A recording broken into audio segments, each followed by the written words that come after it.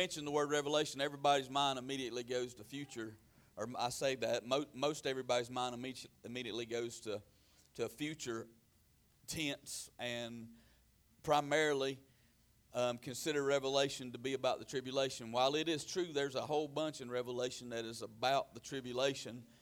The Bible told us the purpose of the book from the very first words, the revelation of Jesus Christ. The word apocalypse does not mean. It really doesn't have anything to do with hard times, although we use it synonymously with something catastrophic happening. Apocalypse literally means to unveil something. And the Bible told us in the very first words of the book of Revelation that this is the revelation or the apocalypse or the unveiling of the Lord Jesus Christ. There are dispensations of history that God worked different ways and different people. There was the dispensation of the Jewish era, that when God gave the law and worked through the Jewish people, and now we're living in the church age. Jesus came to do, when he came to do a very specific work, to die on the cross for our sins. But that was not the end of his ministry. That was the beginning of his ministry. And he still has work to do. So Revelation is primarily tells us who Jesus was, who he is. Now, we have a lot of other information about who Jesus was. All of the Gospels and all of the epistles tell us about the work that Christ did. I think primarily what Revelation does is tells us who Jesus is and what he's doing now and what he will do during the tribulation and the eternal kingdom. So it is the revelation of Christ, past, present, and future. The first chapter is primarily the past. The second and third chapters are primarily the present, and chapter 4 through chapter 22 deal with future, who Jesus is and what he will be doing in the future. I happen to believe that Revelation chapter 2 and 3 are the most important chapters in the whole book. And I'm probably going to get through chapter 4 and maybe chapter 5 on Sunday morning. I haven't made up my mind yet. And then we're going to shift the study to a Wednesday night. Because it just gets there's a lot of symbolism and all involved that I can't really work out and that I'm not real sure about in the tribulation. I don't think necessarily that the church even has a lot of business or need to study the tribulation because I don't plan to be here. I don't believe we're going to be here during the tribulation. So that's primarily for them folks who miss the coming of the Lord and the rapture. But chapter 2 and 3 are the church age. That's where we live. That's where we are living. That's where we have been for the last 2,000 years. And this is the most important part of the book of Revelation to me because we're living where Jesus says, I am in the midst of the church. That was the vision that John had. I am in the midst of the church. They are my people. They are my bride. They are my body. They are the citizens of the kingdom that I have left on this earth to be my representatives, to take my gospel into the ends of the earth so that all the world can hear and believe and be saved. And so this is where we live, and Jesus is in our midst, and he has given his word to messengers. I know the King James uses the word angels, but it literally means messengers, and so I believe these letters were handed off not to an angel from heaven, but to a messenger to take to the church, which would be the pastor of that church. There are 4 common phrases that we're going to read over and over as we go through these letters. The first being unto the angel write, and that is that God has given his word to us. It has been written down and handed off to the church for us to take instruction and correction and rebuke and encouragement and give us the equipment that we need to be who he has called us to be.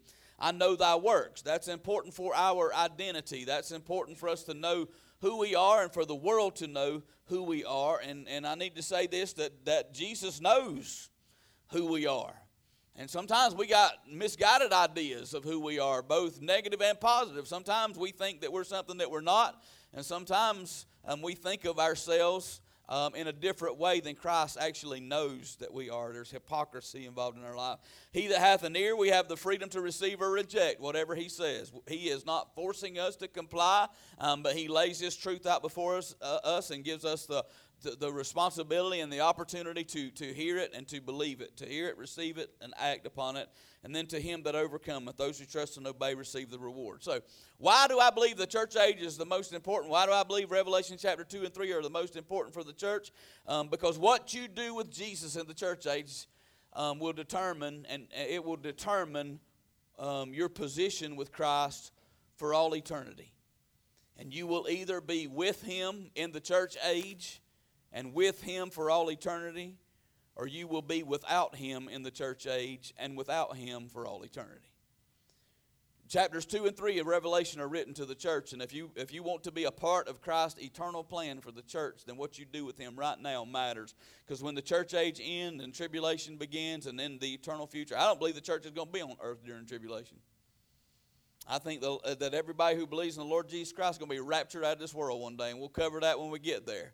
But what you do with Christ today in the church age, while you have opportunity, will determine your position with Christ forever.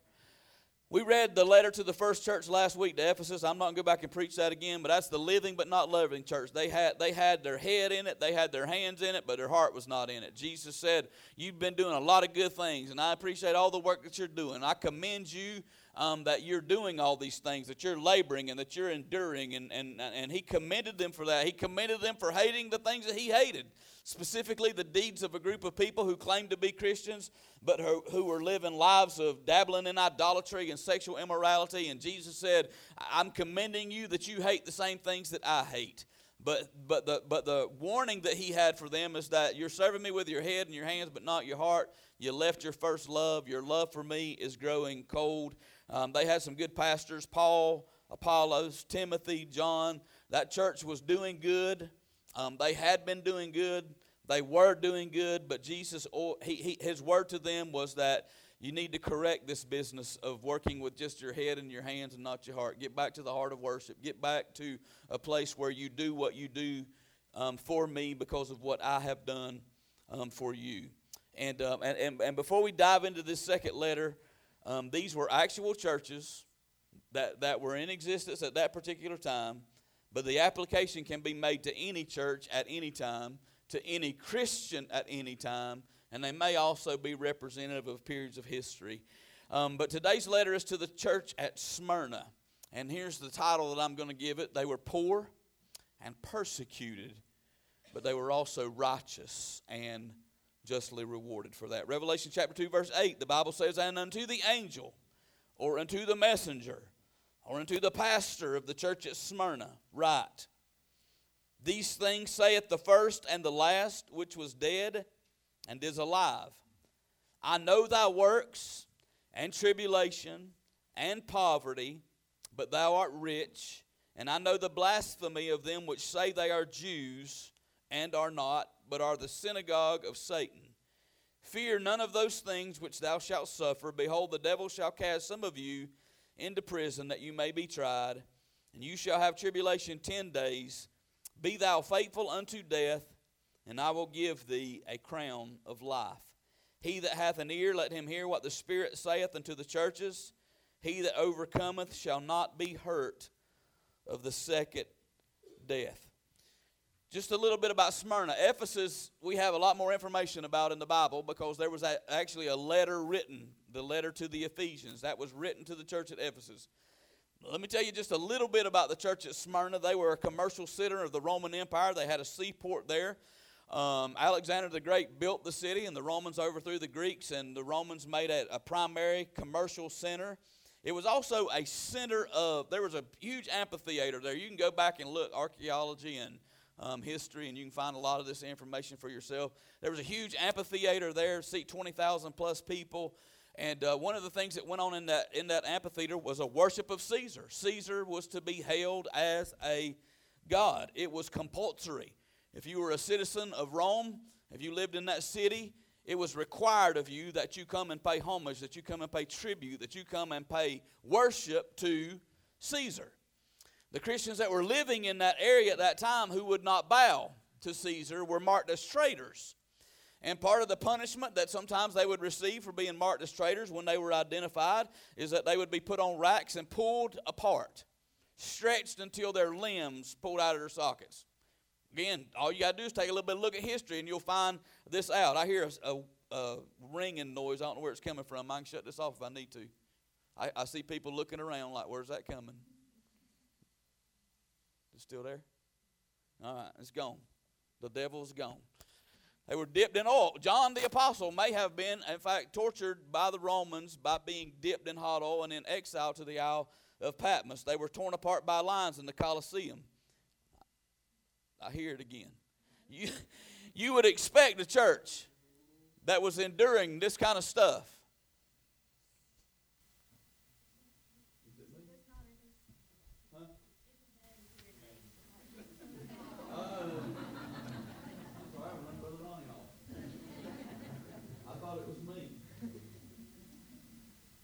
If you were a Christian who rejected the worship of Caesar and were considered a traitor, and some of your family members were being torn apart limb by limb, were being dipped in boiling oil, were being fed to the lions in the Colosseum, you would expect a church living in this place at that particular time to be full of doubt, to be discouraged about their situation, perhaps to begin to be quiet because of the persecution that came with their profession of faith, and maybe even some compromise and some disobedience by participating in the worship, at least visibly, to escape the persecution that was coming physically into their lives. Now, you studied Daniel this morning. I can tell you a lot of Christians in Daniel's day would have said, I'm just going to go along to get along to escape the punishment that might come with me being disobedient to the powers that be. The church of Smyrna is living in a bad place. They're living in a bad time, but Jesus didn't have anything but praise. He had nothing but praise for them. There was no condemnation of this church. There's no criticism of this church. There's no correction of this church. All Jesus had for them was praise for who they were and where they were standing and how they were enduring. He said from those first words, I know who you are. I know that you're experiencing tribulation. I know that you have poverty, but you are richer than you know. I always think it's interesting in these letters, and the first thing Jesus does in every one of these letters is to pull the church's attention back to himself. In every one of these letters, he first identifies himself. In the first letter that we read to Ephesus, he said, I'm the one who's standing in the midst of the church. I'm in the midst of the candlesticks, and I'm giving my message to my messengers. And then the warning that was attached later in the letter was, if you don't get this right, if you don't remember and repent and begin to do what you used to do, I'm going to remove the candlestick from its place. I'm going to remove my presence from you. I'm going to remove you from my presence. That was the warning. And now he writes to Smyrna and he says this, I'm the first and the last. I'm the beginning and the end. I'm the one that was dead, but I am alive forevermore. And then the promise that he gave at the end of this letter was that the second death has no power over you. That I'm going to give to you a crown of life. I always think it's interesting that Jesus, and this is true for us right now, right here today. The best thing any one of us can do as a Christian is to focus our heart and our eyes and our mind and our life and our will and every part of who we are back on who Jesus is. When we get a focus on Christ, everything else in our place, everything else in our life begins to fall in its proper place. We begin to prioritize it as we should. Jesus said, I know your works. I'm looking at you. I know your works by observation. And listen, it's also true that Jesus knew their works by experience. He knew what they were enduring. He had felt what they endured. He had suffered at the hands of the Romans and the Jews himself. He knew the environment that they were working in. He knew that there were brutal Romans and there were Jews that were coming after them with vengeance and wrath.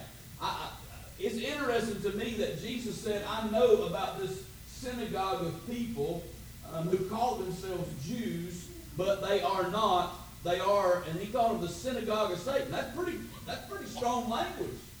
But Jesus is pointing out not a church, but a synagogue full of Jews, and calling them literally being under the influence and under the direction of Satan himself. He knew that these people at Smyrna were being subjected to, that they were being, because of the Roman and the Jewish persecution, they were being subjected to abject poverty. You can look up the term poverty in this verse, and it means poverty of the lowest degree. It don't mean just moderately poor. It means that they were desperately poor. Many of them were probably losing their jobs. Some of them were probably not being allowed to trade in the public places because they were considered traitors to the Roman Empire and traitors to the Jewish nation. These people were experiencing abject poverty, and they were being brutally persecuted by this group of people, the Romans, and by these churches who called themselves Jews, but Jesus said they were the synagogue of Satan. The worst persecution that the church has ever had to endure has come at the hands of religious people. Now, the Romans demanded that the Christians worship Caesar. And the Jews were demanding that the church not worship Christ. And if you look at the progression of the persecution of the church, the worst persecution that we have ever endured came first at the hands of Judaism. Then it came at the hands of, and I'm not, listen, I'm just telling you, I'm giving you a history lesson. Catholicism did everything it could to stop the Reformation. The church was brutalized by the Roman Catholic Church when the Reformation began. The sola scriptura, the five solas of the Reformation, that it's by grace alone, through faith alone, in Christ alone, according to the Word of God alone, and for the glory. The Catholic Church had big problems with that Reformation movement. They came against it, and there were, you do a little bit of history. Read about the kings who were Catholic kings and the queens who were Catholic kings. Remember a queen by the name of Bloody Mary? Catholic. Made it her intention to stop the Protestant Reformation. I forget how many people she beheaded and had strung up and burned at the stake. The worst persecution that the church has ever endured came against people who came from people who thought that they were doing the will of God, who believed that they were righteous in their efforts, who called themselves Jews, who called themselves Christians, but who were instead the synagogue of Satan. Islam. Listen to me. Today, I believe the most persecution the church will endure in this world is going to come from a corrupt and perverted and twisted government and from an apostate church. People who call themselves Christians but who are not.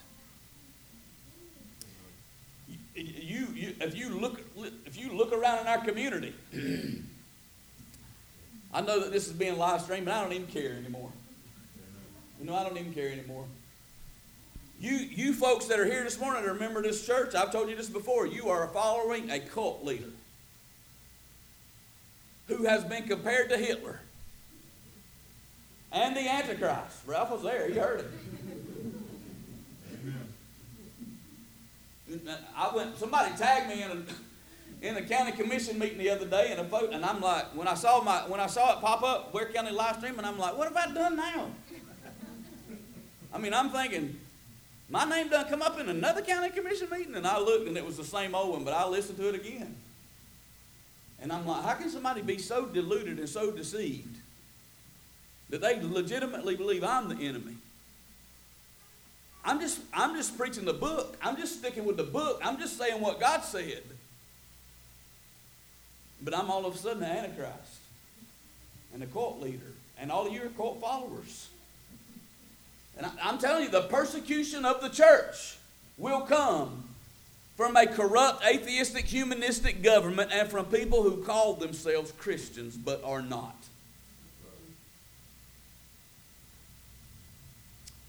But here's some consolation.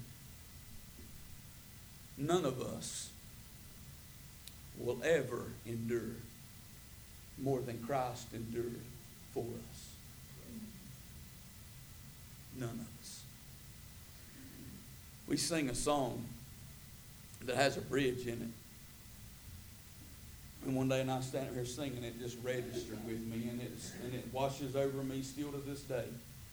I'll never know how much it costs to see my sin upon that cross. Listen, I will never have to know what separation from God feels like. I will never have to feel what being forsaken by the Father feels like. Why? Because Jesus felt that for us. Jesus said, I know. And that means I not only see what's going on with your life, but I've experienced it. That's why the book of Hebrews in chapter 12 tells us that we have to run this race with patience, looking unto Jesus, the author and finisher of our faith, who for the joy that was set before him endured the cross, despising the shame. There was nothing enjoyable about the cross.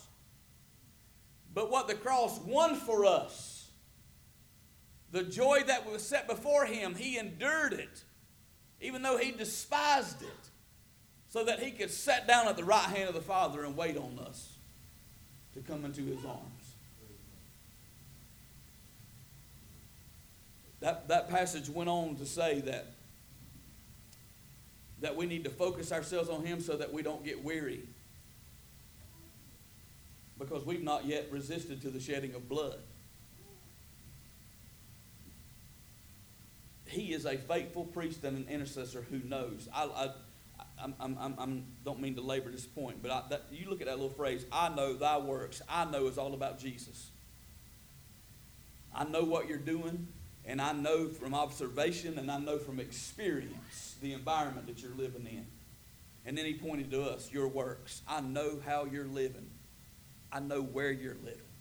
I know what it costs to live that way where you're living. But he also knew that they were rich.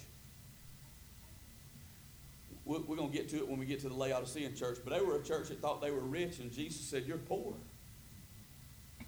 But Jesus looked at this church who was living in abject poverty and brutal persecution, and he looked at this church and said, I know that you're experiencing tribulation. I know that you're experiencing poverty, but you're rich. What did he mean by that? Certainly not rich in material possessions, probably not rich in health, but I think what Jesus is pointing to is that you're rich in faith. You're rich in peace. You're rich in joy. You're rich in righteousness. You have the riches that matter the most. You have the riches that nobody can take away from you. You have the riches that are not only earthly but are heavenly. You have eternal riches. And those people that are coming for you don't have those things. So Jesus had nothing but praise for this church, but he also had a prophecy and a plea to them. And both of them spoke to the condition that they were already in. And listen, the prophecy wasn't pleasant.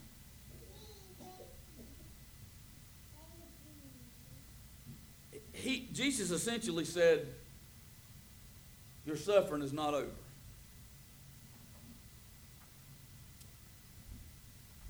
The devil is behind it. And it's going to get worse. Now, that ain't the kind of message we like to hear in church on Sunday morning, is it? Can you imagine this letter being delivered to Smyrna, and after everything they already in and enduring, and Jesus writes this, and he tells them, he commends them for who they are, and he said, I know everything that you're enduring, and I'm telling you that you're rich beyond your wildest imaginations. But then he comes and says, it's going to get worse. I don't know what Jesus meant by 10 days. There may have been a point in history in the church at Smyrna where they had 10 of the most intense days that ended in a multitude of lives being lost. I don't know. I could not find it. I researched it. I've looked. I've studied it. There's all kind of speculation out there. So I'm just going to tell you, I don't know what he meant by 10 days. There are some specifics. He said the devil's going to cast some of you into prison, and you're going to be tried, and you're going to have tribulation for this amount of time, and you need to be faithful unto death, which means to me that at the end of that 10 days, a lot of them, it was going to cost them their life. But if you'll be faithful unto death, I'm going to give you a crown of life. I don't know specifically what that 10 days means. Maybe it was 10 literal days. I've seen some speculating that it was 10 Roman emperors, some that it was 10 days, or it represented just a unit of time, and it could have been 10 years in time. But all the research that I found just led me to believe that you're going to have to do this, and it's not going away, but that there's an end to it.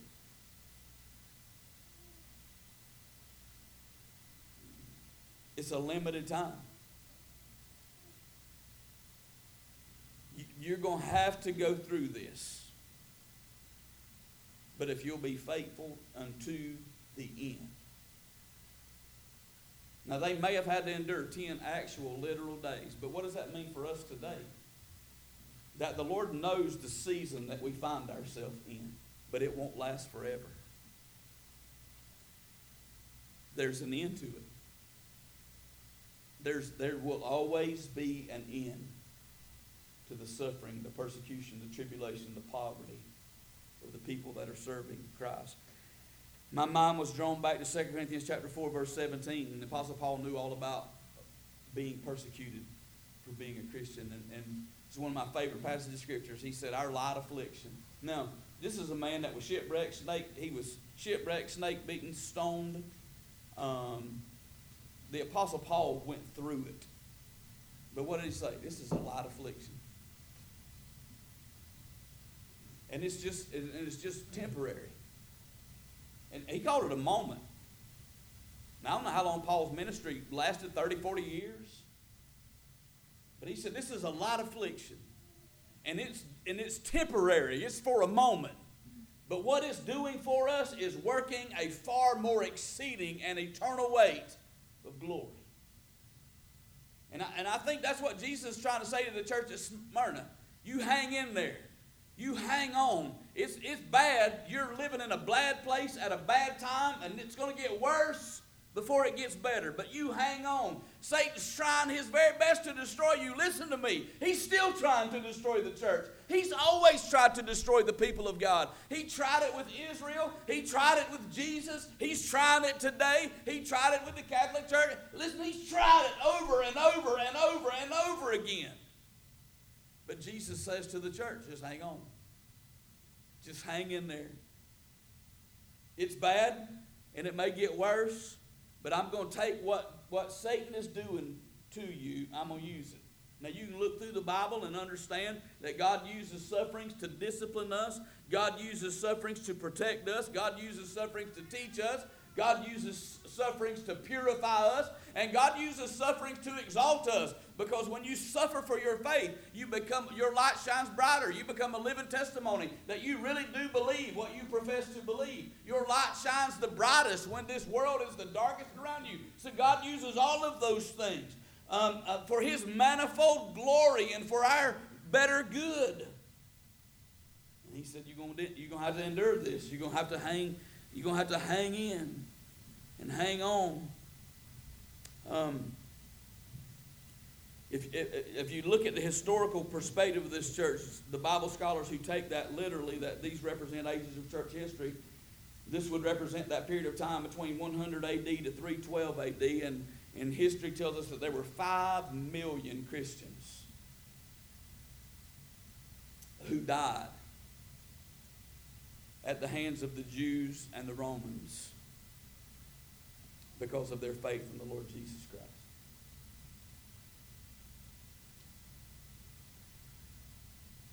But what happened to the church during that time? They grew like crazy. Look it up. Look at the history. From the time that John wrote this letter to 312 AD, when the Romans and the Jews were doing everything they could to stomp out Christianity, it spread like wildfire. What happened at the end of that is that the Roman Emperor, Constantine, became a Christ follower and declared that Christianity be the state religion. Imagine that. After 200 years of doing everything that they could to stomp out the church, the Roman Empire became the church. Now, the end of persecution turned out to be a greater tragedy than it was a victory. And things went well for a few hundred years, but then it quickly began to fall apart when the teachings of the Catholic Church became corrupted. They began to profit from it, and you can read the history of that too. But the prophecy wasn't pleasant, and Jesus' plea for them was pretty plain. He said two things: fear none, be faithful. Fear none, be faithful. Fear none. Don't fear the sufferings. Don't fear the poverty. Don't fear the people behind it. Don't fear the enemy behind it. Don't fear anything. In fact, the only thing Christians should fear is God himself. Fear none. Be faithful. Keep up the good work. When you look at Jesus, I think he says, you consider what my sufferings did for you, accomplished for you, and then you can consider what your sufferings will accomplish for me. And what they have historically always done is when the church suffered, the kingdom expanded. When the church has been prosperous, the kingdom grew. You can see it in our own country. You know what the church's worst enemy has been in the United States of America? Our prosperity, our freedom. In fact, I don't know what it's going to take to make the church stand up, but I think that we're seeing it begin to take place right now. His plea is that you don't fear any of these things and don't fear any of these people. Just hang in and hang on. Psalm chapter 30, verse 5, we quote the last part of it often. In his favor is life. Weeping may endure for the moment, but joy comes in the morning. Hang in there. Hang on. Keep doing what you've been called to do, even if it costs you your life. Be thou faithful unto death, he said. Matthew chapter 10, verse 28, Jesus said, don't fear the one which can kill the body. If you have to lay your life down, don't fear the one that can take your life from you, but rather fear him who is able to destroy both soul and body in hell. So even if it goes beyond the poverty, even if it goes beyond the persecution, even if it comes to the place where we have to lay our life down because of the gospel that we proclaim, the truths that we believe, Jesus said, you fear me more than you fear that. Fear me more than you fear them. They can kill your body. They can't touch your soul. And he concludes them with a promise. If you keep living by faith and fearing none but God, even if it costs you your life, I'm going to give you a crown of life. Fear none, be faithful, and here's what I promise. I'm going to give you a crown of life. The word is a crown of Zoe. Z-O-E. There are two different terms for life. There are actually more than that, but the two primary terms for life in the Bible are suke, which is a physical breath, and zoe, which is life as God gives life, that is abundant and eternal. And so here's what Jesus says to that church. If you'll be faithful and not fear what's happening to you, I'm going to encircle you with the life that only God can give you. You know what he told them at Lazarus' tomb? I am the resurrection and the life. He that liveth and believeth in me shall never die. And then he asked the question, do you believe that? I do. You might, God may give you permission to take my physical life from me, but you can't take what he's given me, and he's given to me eternal life. He's given to me life as God has life. And you can't take that from me. James said in James chapter 1, verse 2, blessed is the man that endureth temptation, for when he is tried, he shall receive the crown of life, which the Lord has promised to them that love him. You know, James, the half-brother of the Lord Jesus Christ, was one of the earliest martyrs of the church. Somebody hit him over the head with a club and pushed him down the steps of the temple to take his life from him. And when Herod found out that pleased the people, when Herod found out that, hey, I gained some favor by killing James, by James's death has brought favor. Let me do some more destruction. Just lit a fire in the church. Just scattered them and made them more effective in their witness. But he also said, you'll not be hurt The second death is the great white throne judgment. The first death is the death of your body. Jesus said, if you'll be faithful, I'm going to give you a crown of life, and you will never have to worry about the second death. Because that's not the death of the body, that's the death of the soul. That's the lake of fire. That's when the body and the soul are cast into the lake of the fire. But Jesus said, if you're fearless and faithful, that day's not for you. It's for the wicked. It's for those who persecuted you. It's for those that you suffered under. It's for those who yielded themselves as instruments of wrath. Those that came against you, following the desires of Satan. That's for them. That's not for you. Even if we're poor and persecuted in this life, Jesus said that you are righteous and rewarded in the next. Now, let me just close with this illustration. I know this letter, this is what I felt when I studied it. We've never lived in this place. We hadn't. Let's just be honest. We hadn't never lived in that poverty and persecution that they're enduring. So we don't identify with it as clearly as we do some of the others. But that time may be coming. And now is the time to take to heart what's been written to that church. Because when John wrote it under the inspiration of the Holy Spirit around AD 99, AD 95, AD 99, scholars usually in that 4-year window of time is when the revelation was written and handed to the church. The church is still pretty young. I mean, less than 60 years old. Some of the people that saw resurrected Jesus still alive, John being one of them. But persecution is intensifying. In the next 200 years, 5 million Christians are going to die. It was probably written ahead of the most intense persecution. Christianity just gaining traction in the world.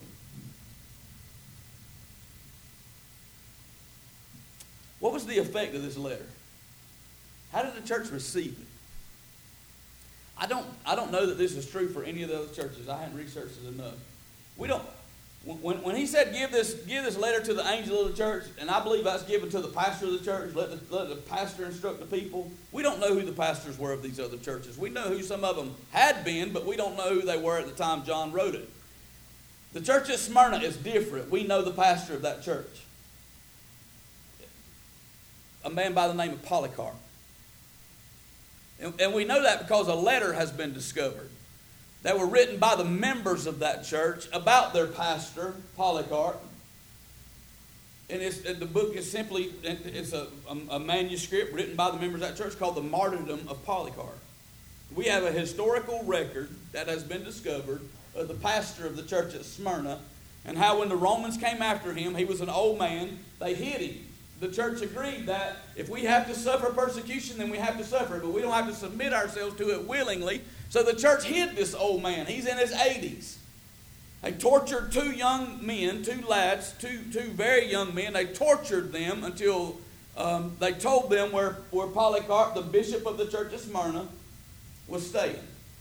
The Romans went there to gather him up. They found him, an old man. They felt sorry for him. He asked them to give him 1 hour to pray before they carried him away. They said the prayer meeting went into 2 hours, and the Roman soldiers that were sent to bring him to the arena began to feel sorry for the old man. They began to try to plead with him to escape the wrath that he was about to experience. Well, when Polycarp appeared before the Roman proconsul, is that how you say it? The Roman leadership.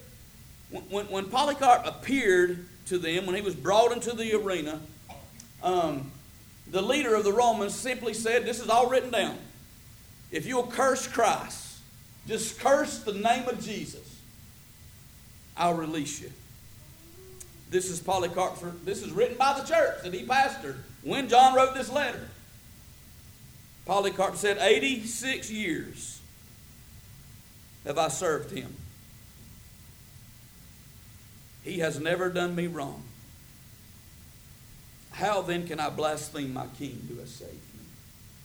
Now, I did a little math this morning. Polycarp died in 156 AD. If this letter was written at 99 AD, Polycarp was 29 years old when he received the letter.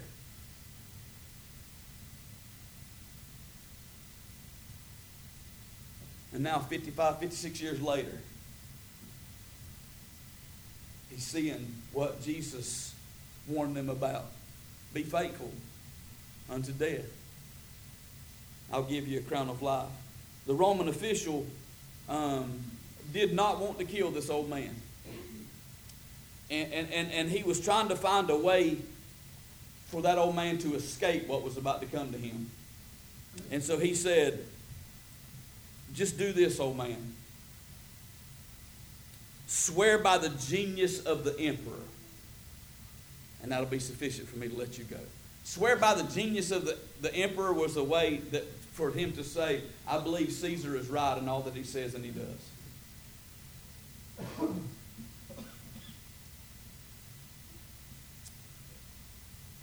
Polycarp replied, if you imagine for a moment that I would do that, then I think you pretend that you don't know who I am.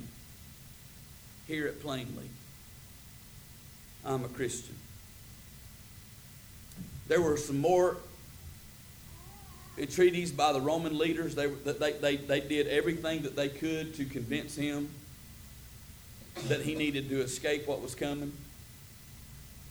At one point in the conversation, you read all this in that book, I'm just giving you excerpts. At one point in that conversing back and forth with him, they said, you do know that we can put you in that arena and that you'll be torn limb by limb by those lions. It's a spectator sport. Polycarp replied, bring them forth. I would change my mind if it meant going from the worst to the better, but not to change from the right to the wrong. By that time, the Roman official's patience was gone, and he said this, I'll have you burned with fire. I'll have you burned with fire, burned alive at the stake. Polycarp's last reply was this, you threaten fire that burns for an hour and is over, but the judgment on the ungodly is forever. The fire was prepared. The book said as the flames began to climb up his body, that he lifted up his eyes to heaven and said, Father, I bless you that you have deemed me worthy of this day and hour, that I might take a portion of the martyrs in the cup of Christ. Among these may I today be welcomed before thy face as a rich and acceptable sacrifice. You think Polycarp heard the word? Believed it with everything in him? Would not be denied that crown of life and that escape the second death? Yeah, he did. Listen to me. When you breathe your last breath on the face of this earth, however that comes, whether it comes through some natural means, through some kind of accident, or through persecution, through the suffering, just because you're a Christian, to hear him say, well done, will make it all worthwhile. Just one glimpse of him in glory will the toils of life repay. Let's stand together.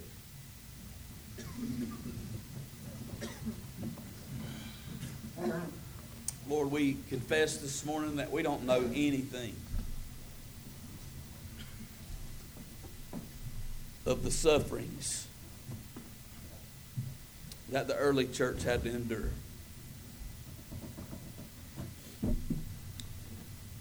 And while we are profoundly grateful for the liberties and the blessings that you have bestowed upon us, in this place that we live and in this time that we live, we also confess this morning that it's made our faith weak. It's made us weak. We've become too quiet, too compliant.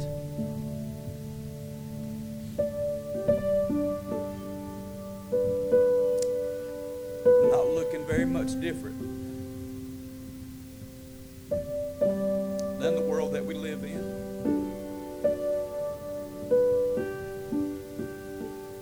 And yet we see things beginning to turn around us in a different direction. Where once pastors and churches were respected and honored,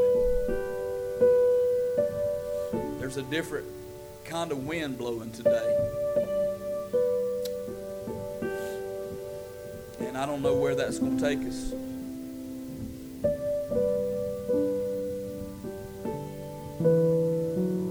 But I, for one, want to be prepared for that.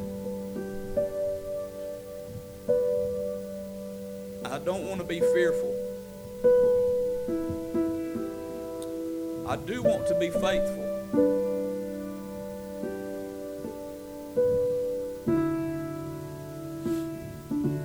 And so I pray that you'd help us, Lord. And now is the day to stand. You told Jeremiah if he was weary with the footmen, how could he contend with the horses, the horsemen? So, Lord, I pray you'd prepare our hearts and our minds and our wills right now to be faithful even unto death,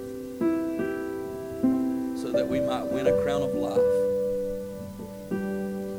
Lord, if there's one here in this place this morning that doesn't know Jesus as their personal Savior, I pray today would be their day of salvation. And if there's one here that's backslidden, grown cold and indifferent towards you, that today would be a day of recommitment. This is a time for us to put off, as the Apostle Paul said, the unfruitful works of darkness and to put on the armor of light.